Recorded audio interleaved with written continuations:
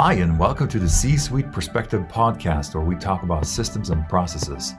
My name is Chris Gilseth, and I'm the COO of Amazatic Solutions, an agency that develops apps and custom software solutions. The mission of this podcast is to bring together experienced leaders so that we can share ideas and together elevate the industry.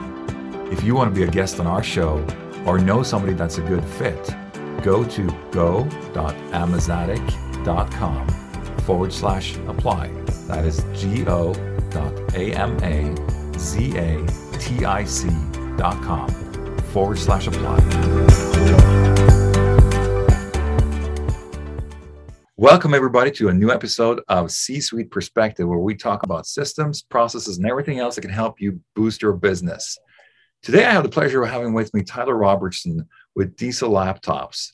And I am excited to learn more about kind of your background and what you've been doing, because you just told me that you guys are in the trucking industry, and you've been essentially in the trucking industry since you were a kid, you said. Yeah, absolutely. I mean, it's, I never intended to be in this industry when I grew up, but it's one of those places I think you just kind of get involved. It gets in your blood. And in our industry, we always joke, like, once you get here, it's hard to get out. It just kind of gets in your blood. So it's a great industry. I totally see that. So tell me, I'm curious, this is a little bit different than maybe what we do normally, but what is some of the earliest memories you have from the industry? Yeah, So first of all, when I tell people I grew up in like a gravel pit, I literally grew up in a gravel pit. My great-grandfather started a gravel pit. My grandfather built a house there. That's the house my dad bought, and that's the house I grew up in. So I grew up around dump trucks and excavators and bulldozers. I was riding on that stuff before a bicycle. A boy's dream, so huh? It was a fun place, a dangerous place if you ask my mom, but it was a fun place to grow up and everything. I got to learn a lot about trucks. And my family had a mixer truck ready mix operation. So I remember him driving me around in old mixer trucks and front end loaders and all these diesel powered equipment. So it's been in my blood, I guess, before I even knew it. Well, I can totally see the fascination of that when you're a kid, because looking back when my son was younger, and even my daughter, even just a couple of years ago, whenever the dump truck would come pass through our neighborhood, they would want to go outside and watch. They were so fascinated, especially for that grabber arm that would take the trash can and dump it in. They thought that was the coolest thing on the planet. So I totally see, growing up in an environment like that it got in your blood. Well, I'm 43, and I can tell you, when I go to trade shows and see new equipment and new things, I still get excited. So it's like being a little kid, but you get to go do these cool things. I got a conference I'm going to this week. I just got invited to one of the truck manufacturers' e-mobility center, which is to do with electric trucks, and get a tour of that place. So yeah, it's a cool industry, a cool space. It wasn't always cool, but I think if COVID taught us anything, our trucks and transportation logistics is a big, important thing. And our company supports these things to keep running. Crucial thing, yeah. So growing up in a gravel pit, and then kind of what was your journey from there, and what led you to start Diesel Laptops? Yeah, I mean, just the real quick story is I went to college, like a lot of people do, and I got kicked out for bad grades. I never went to school, so I had to go home, kind of tail tucked between my legs. And my dad's like, well, no problem. His company was building a building. He goes, I need some blue collar labor. And they bought a truck dealership, and they needed help physically building the building. And that's how I got started, because then I helped install servers and desktops and their business software and all these things. I just kind of kept hanging around. And that's how I got involved in the industry. And, through that, my family sold it. I stayed on with the new company. I got fired from there, went and worked for somebody else, and then ended up down in South Carolina, compared to where I grew up in Minnesota. And I really got paid. What I tell people is I was in my mid-30s when I started my business, and I really got paid. I got 10 years of paid training by somebody else to learn everything about this industry and see where the gaps are and where the problems are. And once you kind of came up with the kind of like first little easy solution, it wasn't even my product. I was just bundling stuff. And it just took off. People had problems, and nobody was out there really wanting to solve those problems. And once you solve one problem, more doors get opened, and more doors and more doors. And all of a sudden, you get a pretty good thriving business that you're trying to grow and expand on. Yeah, very cool. And so when you were doing that, because obviously some people are listening, maybe wondering like, hey, I got some ideas, and maybe they've even presented it to their current employers and they're not interested in, pursuing them. So how did you make that transition? Yeah. So my first customer was actually my employer, because what happened is I'm working for this company. They're getting customers in there all day long saying, "Hey, I want tools to fix my trucks." And they didn't really have anything. Things didn't really exist in our marketplace. Things were getting electronic and emission requirements. So I started bundling up things on the side, buying something from them, buying some from other people, putting together these kits. And I'd sell the kit back to my own company and that I was working for, and they would buy and resell it and sell it to their customers. And they liked that because they're making money. Well, until the owner of the companies thought, "Hey, that's kind of a bad thing, because now you're creating a product that means people don't have to come to us anymore. They can now do it themselves. We don't like you doing this," which I totally get. So, but it's this really weird thing where that's how it got started. And they obviously didn't like, they viewed it as a threat. In the meantime, I can tell you now, 7 years later, some of those other of their competitors are some of my biggest customers, because they want to work on things and brands they don't represent. And we allow them the ability to do that. So it's funny how someone can look at one thing and think it's a threat, and the next person in the same business looks at it and says, "That's an opportunity for me." But I think that's just business in general. And I think that's a very interesting point, and one worth taking home for people, because I've seen that too.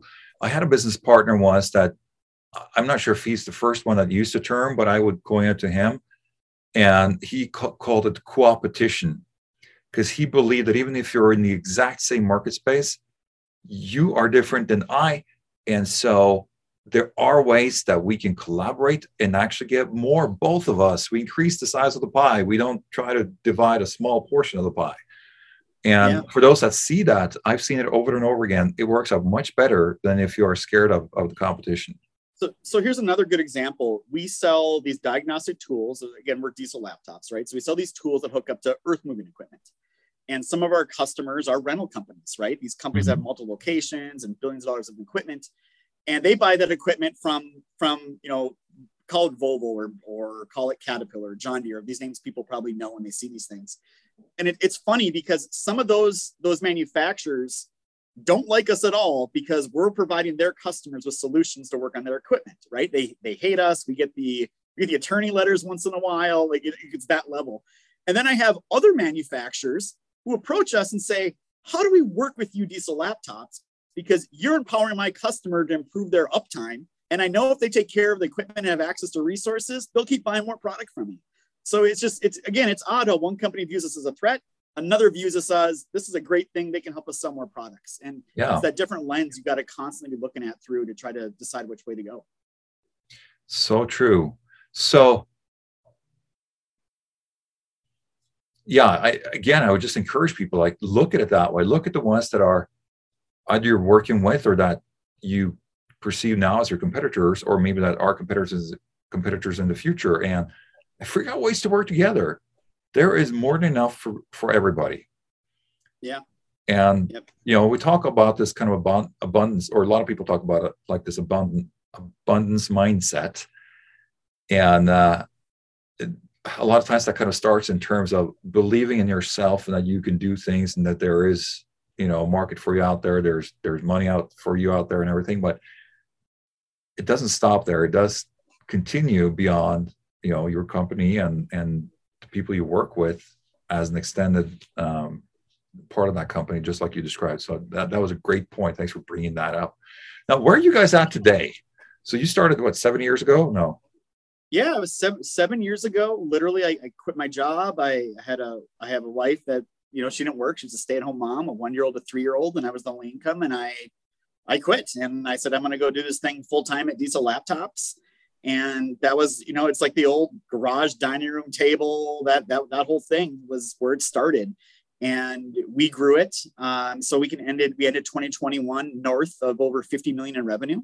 We have about 200 employees, and we did it bootstrapping. So we did it we have no debts. I own the company. So it's a really good place to be in now today. And, we're really excited about the future and all the places we can go at Diesel Laptops. So it's been a 7-year fun journey to this point. Not always fun, but mostly fun. Well, that's still pretty impressive, though, because in 7 years, there's definitely companies that are still trying to get to the 1 or 2 million after 7 years. And so getting up to the level that you just described, what did that take? Like, how did you get there? Yeah. So I focused on two things and I said, screw it to everything else. And there's some goodness and some badness when you do that. But I said, you know what I'm going to focus on? Sales and marketing. That's all I care about. I'm just going to keep growing this thing and selling stuff. And we really did. We just dumped an insane amount of money into the marketing side of it, getting our message out there and just doing things. And obviously the sales went through the roof. There's no doubt about that. We've been on the Inc. 500 list. We've been on the Inc. 5000, one of the fastest growing companies in South Carolina consistently. That's not the problem. The problem is always the mess you leave in your wake when you say, forget it to everything else, right? Accounting, right. HR, culture, tech support, customer service, like production, all those other things. But, you know, in hindsight, I look at it, I was like, man, yeah, I could have kind of done everything at the same level, but I wouldn't have grown as fast. I wouldn't have gotten to where I knew I could get to and how fast I could get there.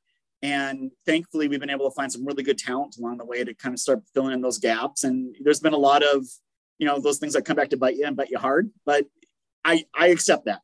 I say, I knew that was going to happen, but I chose that path. And I think everyone's got to make their own decisions on, you know, what's the right path for them and their business and what they're trying to accomplish. So it's interesting that you say you chose that, because I think a lot of people get there without, you know, choosing it necessarily as deliberately, and therefore are even more surprised of the mess they need to clean up. But what were some of the things that you had not anticipated that where you're like, I kind of wished I did this one earlier? Yeah, I mean, so I promised myself when I did this, I'm like, Tyler, I will never have much in receivables and I'll never carry much in inventory. I've been with other companies. I know what happens. Then you wake up one day and you got 8 to 10 million tied up between the two of them, and you're wondering where all your cash is, right? So those are things, you know, that we had to deal with. And a lot of it, like I said, wasn't good. I mean, we went almost a year without financials because we just said, screw it to the accounting system, and someone was trying their best and they were just completely overwhelmed. And we didn't know our cost of goods. We didn't know our margins. We didn't know how much of a quantity, like we didn't know anything. And, you know, again, we said that just knowing like, well, let's just keep growing the sales. It'll figure it out. Our cash balance is fine until one day it's not fine.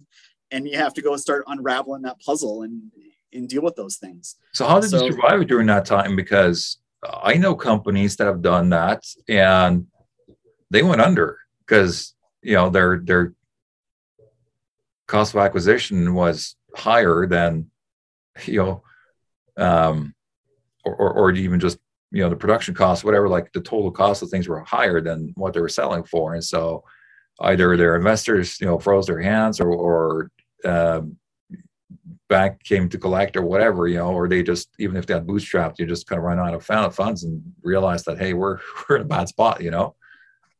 Yeah. So I've ran diesel laptops like I have my personal life, and that's essentially no debt. So I would say this: I've never seen a company go bankrupt that had no debt, right? They always have debt. That's why they go bankrupt. Right. So I was really careful to not grow faster than I knew we had cash coming in the company to go do things. And that gets you to a point, you know, that gets you to 5, 10, 20 million. It gets a lot more complicated, as a lot of people know, as you start doing those things and scaling up and bringing employees on. And as you're bringing employees on, they got families and payroll. But, you know, we were really careful not to have debt. And that really saved us, because when you come to find out you got 8 million sitting there, and if you do need cash, all of a sudden you can go to a bank and do a borrowing basis and borrow against it and open credit lines and do all those things. So yeah, we were really careful with the cash position.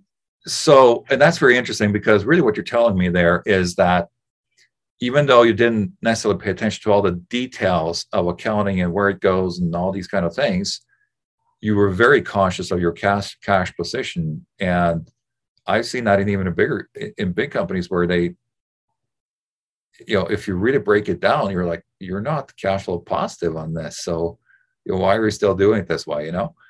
And so that is very interesting. So you had some kind of control or insight, at least, into it. And I think that is key to be able to survive and answers that question. So I still get a daily cash report from my accounting department on, you know, cash in the bank, money in transit, you know, all these things to be like, where's our cash position?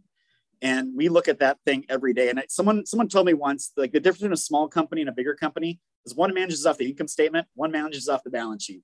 And I never quite understood what that meant until you kind of get into it and you start to realize, like, man, that balance sheet that's actually more important than the income statement in a lot of regards.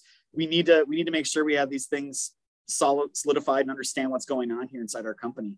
So yeah, we still do that. And I still review every day. I get an automated email with all the sales numbers and what we sold for the previous day and gross margins and all that. And I look through every line item just because I want to know like what's going on in my company. And that's the hard part when you grow.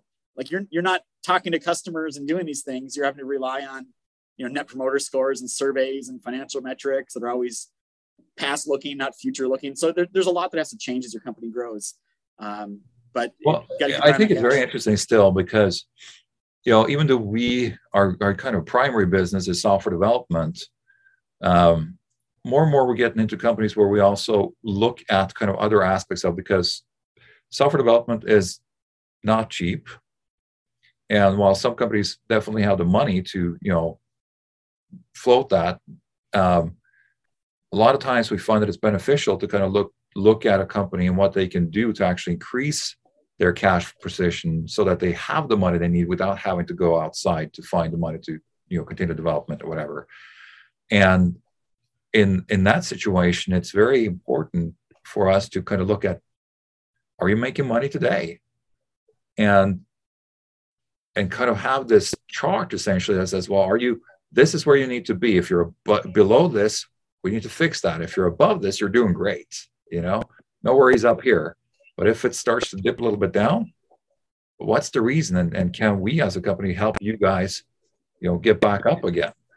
Because that benefits them and it benefits us, because obviously if they run out of money, they have to stop the project, and so it doesn't serve anybody's interest, I mean, you need cash to keep growing your company, right? So you either got to go take on debt to go get it, you have to go take on investors to go get it, or you have to choose to use the profits you generate and the cash flow to go fund the growth, right? So in our case, we just did the last one there.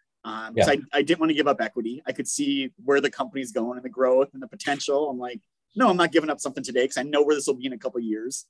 But the negative with that is you're cash poor doing that because you're spending everything you're making as you're going, but yet you still need to pay taxes and expand and do all those things. So, I think a lot of people look at us kind of reckless, like, oh, they're doing this, they're doing that, they're doing all these things, and these things don't make money, and those do. But the fact is we can afford it because we have a big cushion and we got a big cash reserve. So we can go throw money at something and see, hey, does this work or does this not? So it puts us in a good position here sitting at year 7. Definitely was tough those first couple of years having to explain to my wife why we had no money why we had no money in the bank and we had to owe a big tax bill, yet we sold $20 million. Trying to explain that to family and friends can be a challenge at best. Yeah, no, I totally get that. So, but it's good to see where you've come or arrived at. Well, I guess you're not fully arrived yet. Sounds like you're still moving forward at a pretty good clip here. But what I'm curious to kind of address here a little bit, and especially in light of the podcast, talking about systems and processes, is you mentioned that you went ahead with sales and marketing and then had to play catch up to some extent on the other side of things. So at what point did you start doing that, and how did you go about, figure out what do I tackle first and how do I tackle it? Yeah. So very good question. I guess I can answer that in a couple different ways. So number one is, we knew we had a problem. We started looking at things. All of a sudden you start looking at things, right, as a business owner, like, hey, why aren't my sales growing faster than they were? Like, what's going on? Well, you go look at your sales department and you find out something like 90% of the incoming phone calls went to voicemail. Well, we did have a system and processes and management to effectively answer the phone when it was ringing, right? You look at our tech support. We said, man, if that's that bad, how's tech support? Well, 99% of the phone calls of tech support went to voicemail. Like, okay, that's not good either, right? Like the voice box is literally like full and no one's checked it in months. So you start kind of unraveling. Those are some of the easy ones that you start looking at because you see the effect pretty clearly. Hey, our sales aren't growing. Hey, customers are really upset and sending us hate mail. Hey, we're not getting financial statements. Those are obvious ones. Mm-hmm. But where it gets more difficult is your company starts to grow. And we kind of have like this pyramid thing we use over here. It's a tool that we use. At the very bottom of it, we tell our managers, you need to know the products and market, right? But above that, it's operational systems and culture and processes and all those things. And that's when we said, man, what if we got better at some of these processes and some of these systems we have? So I can tell you right now, we've been using a CRM software here for 7 years for our salespeople. And we've never looked at changing our process in 7 years. And once we start looking at it, we're like, man, if we tweak a couple things, I think we can be a lot more effective in our marketing and in our sales. And it's not spending more money or buying new things, it's just changing the way how you do them. So I always tell people at the end of the day, it's a lot of people, I think, especially entrepreneurs, get caught up in the day to day and putting out fires and doing those things. So if people are listening to this and they're just constantly running around with their head cut off, putting out fires and dealing with issues, you have a problem. And you need to figure out a way to stop doing that and start working on your business to prevent all those fires and things from popping up. Those are the effects that you're seeing from some underlying problem inside your business. You got to go address those and start eliminating those. And I would completely agree. And we hear that a lot for like entrepreneurs to work on your business instead of in your business. Recently, I've actually found that I think that what happens a lot of times is that you have these initial processes, and like you have this growth, but you haven't looked at the process in 7 years. And I've actually seen that almost the bigger the company is, the bigger the problem some of these things are, because you have this inherited inertia. And there are people that are managers and top level executives that are definitely working more on the business than in the business. But now you're so big that you kind of have so many moving parts that it's hard to know exactly where to go and how to look at it. And so just because you've grown bigger, I don't think that's a place to stop looking at, let's look at this. This worked when we were at 10 employees, or this worked when we were at 50 employees, or 100 customers versus 1,000 customers, or whatever, depending on the business. But does it work now? So I can give an exact example of that. I've been kind of removed from our CRM process and how we dealt with things over there because I've been busy on other things. Well, those things are going good. So now, you shift your focus, and we have some big numbers we need to meet this year. Like, well, how are we going to grow 20% this year or 25, right? Like, let's go look at the sales and the marketing side. And I came in this morning and I looked, and we had 90 sales leads that came in over the weekend. And that's a pretty big number. We have a pretty long sales cycle here. And I go down to the manager. I'm like, okay, you got 90 sales leads. It's 8 a.m. How long is it going to take you to even get through these with your sales team that you have? And he's like, man, maybe a day and a half. And I'm like, so we're spending money on marketing, generating sales leads, and you're going to tell me it's going to take you a day and a half to even call a customer back and have a conversation with them? He's like, there's too many of them. We can't possibly do them all that quick. I'm like, well, again, it's like peeling the onion back. Like, okay, let's talk about the process. And you find out the process is the same it's been for 3 or 4 years. And we've been measuring the wrong things. We've been measuring, activities and opportunities. We haven't been measuring how quickly we respond to a customer inquiry. And that's what we should have been responding to or measuring to begin with. So it's like that times 100. It's just, you constantly have to look at every aspect of your business. Just start looking at it and decide, man, is that working? Can we do better? Can we improve? And I think people often get caught in the loop too of they need to make dramatic improvements. You don't. You need to go make 1% and 2% improvements. You do those every week, you will move your company so fast you won't even believe it. I love both of the things you're saying there. First of all, when you address the fact that you think you need to make these big changes, and a lot of companies think, well, that means like I have to hire new people or buy new equipment or whatever it is, and usually you don't. It's coming back to what you just said. It's the processes. It's the little things that are we measuring the right things, like you said? Yeah, you got to know what they're looking at. Yeah, and I've seen that many, many times. I spent a lot of years in sales and sales management, and even opened a call center at one point, and I would hear it from people working other places all the time. Like, yeah, they were given all these numbers, and as sales reps and all these metrics to follow, but there was no understanding as to why they actually needed to do that, and even from the managers, like they were just pushing these numbers for the numbers' sake, and you had people that were closing more deals than anybody else, but they didn't fill the activity metrics because they worked it a different way, and they worked through referrals and did really well that way, and they had more sales, which is really what counted. Yeah, no, it was the same way here. Did you make 200 calls or not? Yeah. So I mean, here's another example. We have a website, gets good amount of traffic, and we never had a lot of chat for sales inquiries. So we put one up, And all of a sudden now our team's like, oh, this is great. We're getting another 200-300 leads a month just from the website chat. And everyone thinks things are great because you had 0 before. Now you got a couple hundred a month, right? We did great. And then I started looking at it and I'm like, well, you guys are requiring people to fill out their name and their state they're from and their email and phone before they even initiate a chat. Like, well, yeah, we need that because it goes into the CRM system and depending on what state they're in, we know who to route it to. I'm like, well, what if we just take all that off and we just let customers just chat with us? They don't have to give any information, just have a conversation. And, I got a lot of pushback for some employees. Like, no, we have to have it. It's for the process and blah, blah, blah.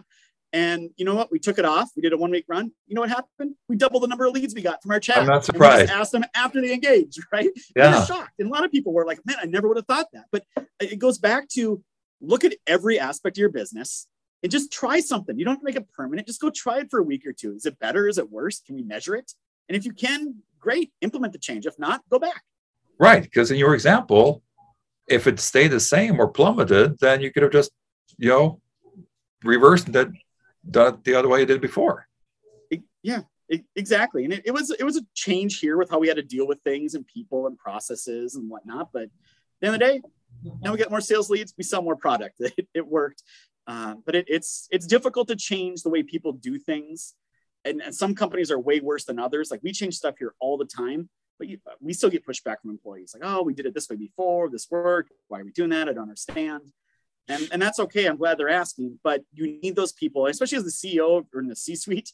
You got to be the one that's out there, not only coming up with the ideas, but finding a way to drive that change through your organization. It's really hard to be the idea guy and then tell someone else to go execute it, and finger pointing happens and things don't turn out as effective. So what would be your tip to anybody that's the C level, and especially of a little bit larger organization where, there are more stakeholders essentially?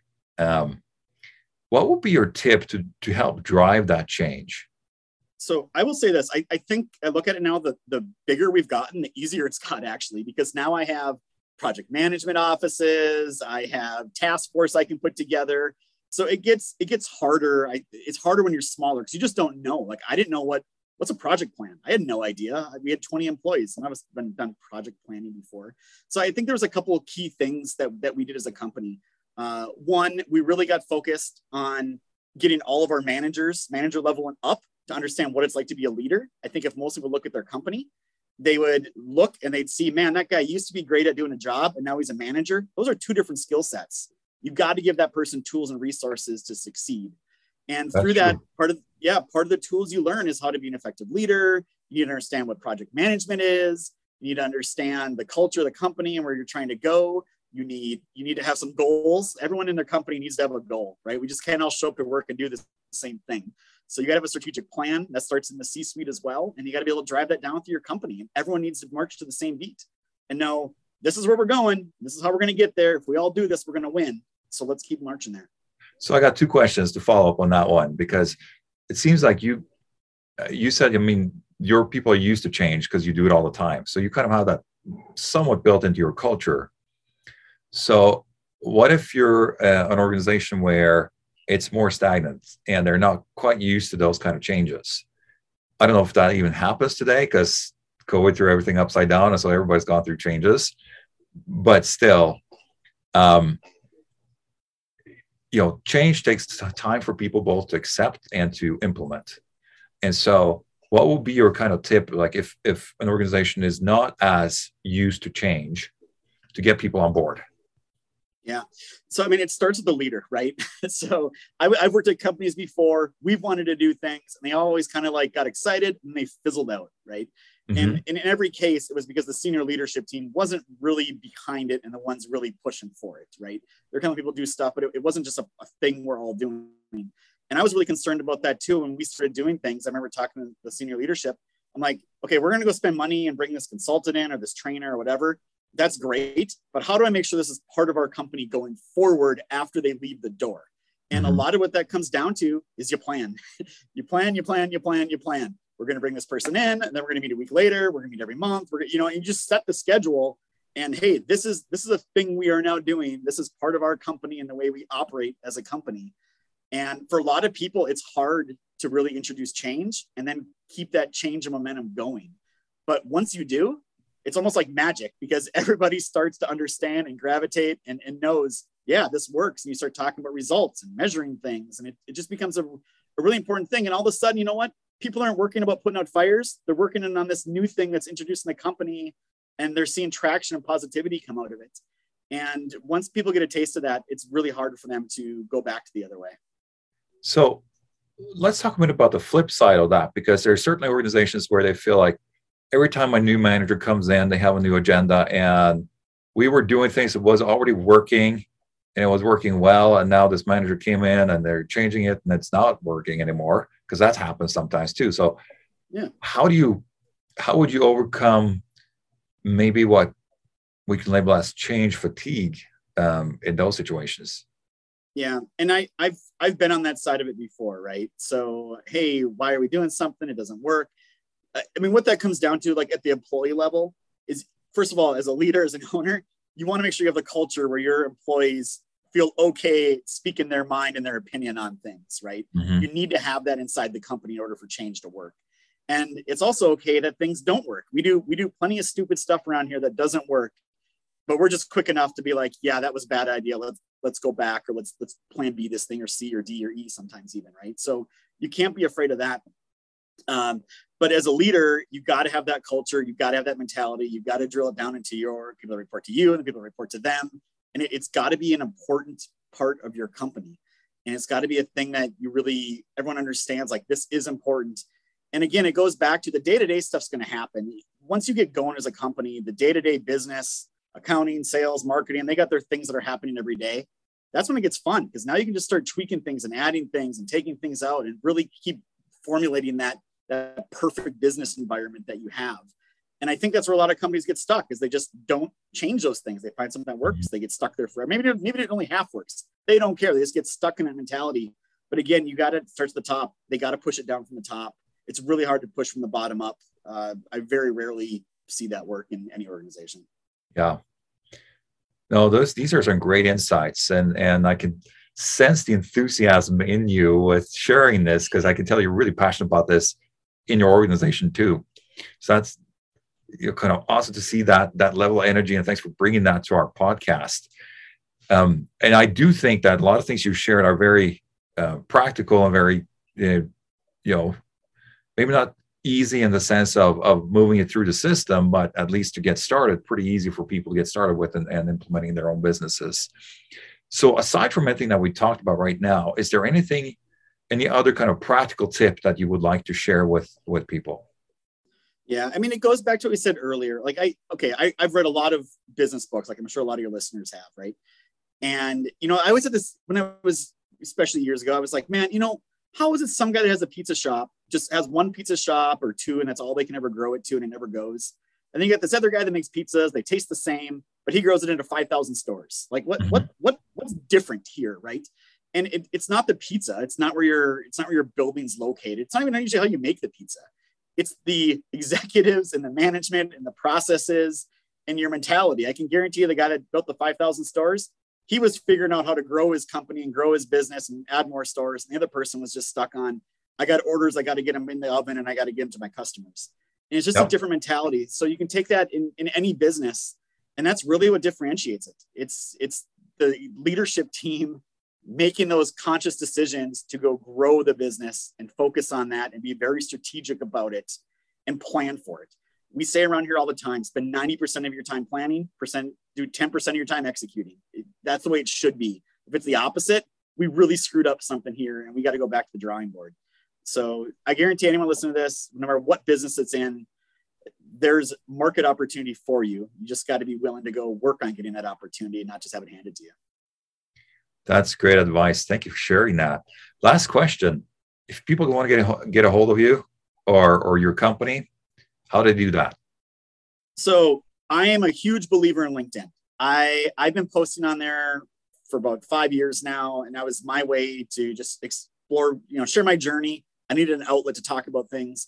I'm on LinkedIn all the time. Just look up Tyler Robertson on LinkedIn or Tyler Diesel. I'll pop up all over there. The other thing, if you want to learn about our company, diesellaptops.com. We're big on providing a lot of value. So if people are interested at all in our space, go to the podcast, go to the blog.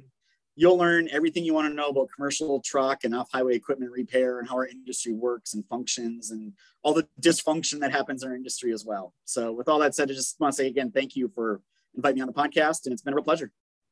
Thank you for coming, and I really have enjoyed our time together. And for anybody that wants to join as a guest, feel free to reach out, and we'll provide the link here in a minute for that.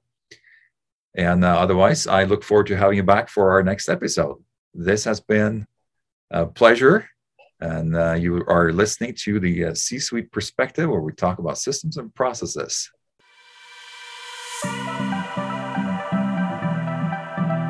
Thank you for listening to today's episode of C-Suite Perspective. If you would like to be a guest on our show, go to go.amazatic.com/apply. That is go.amazatic.com/apply. And don't forget to hit subscribe to C-Suite Perspective, Systems and Processes, and leave us a review.